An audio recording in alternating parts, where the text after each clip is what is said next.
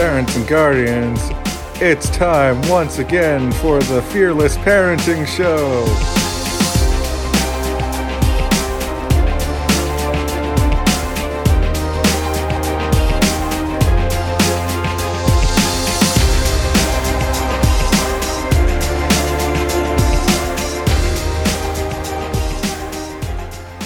Welcome, parents and guardians. Welcome back to Fearless Parenting. In our last show, we touched on two of the three ways to improve your child's leadership skills. Today, we will discuss the third way. The third way is this. Parents, you need to teach your children the rules of the game. It's critical for you to have standards and rules for your household. So develop standards for your home field. Develop standards for the away game.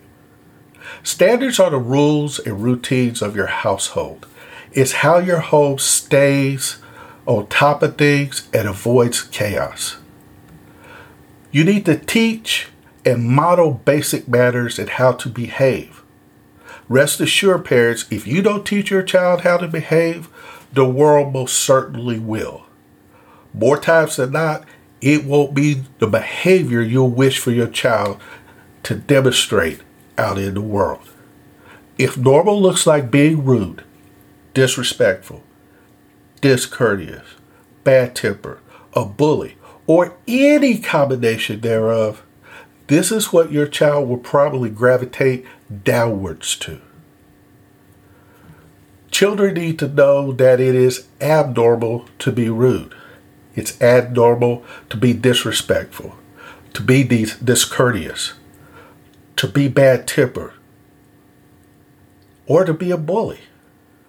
Solomon, a king of Israel, said, "Though you may be wise, foolish friends will eventually destroy you.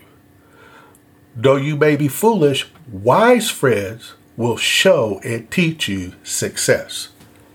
This is a straightforward way to prosper.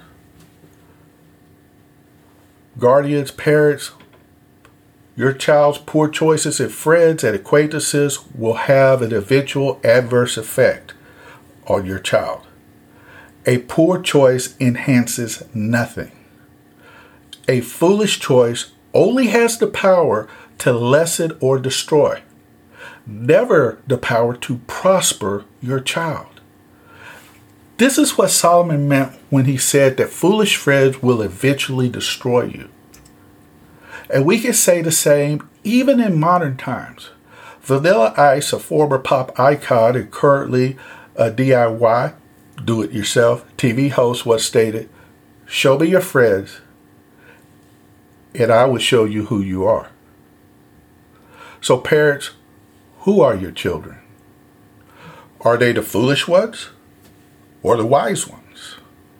The answer, parents, has a lot to do with your influence as their parents. If you wish for them to grow up and be the wise one, then influence who your kids are hanging out with. Be watchful for those friends who regularly drift towards or revel in unacceptable behavior. Such negative consequences will limit your child's self-leadership success.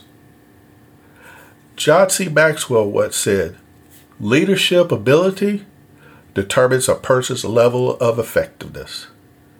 If your child cannot lead themselves, learn to respect others, be courteous, control their temper, and add value to others, they limit their overall effectiveness as future leaders.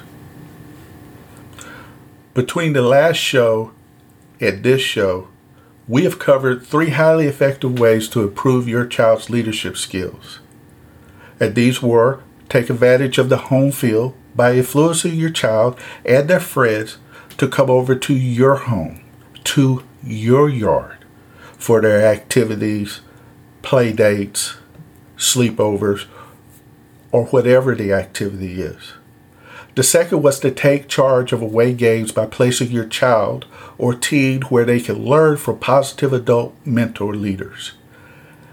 And take the time to ensure that your child knows the rules of the game of your household and outside your household. When you as parents and guardians take charge by playing an active role in mentoring your child, you're growing their ability to be self-led. Well, that's all I have for you today. So until next we meet, go forth and fearlessly parent. God bless.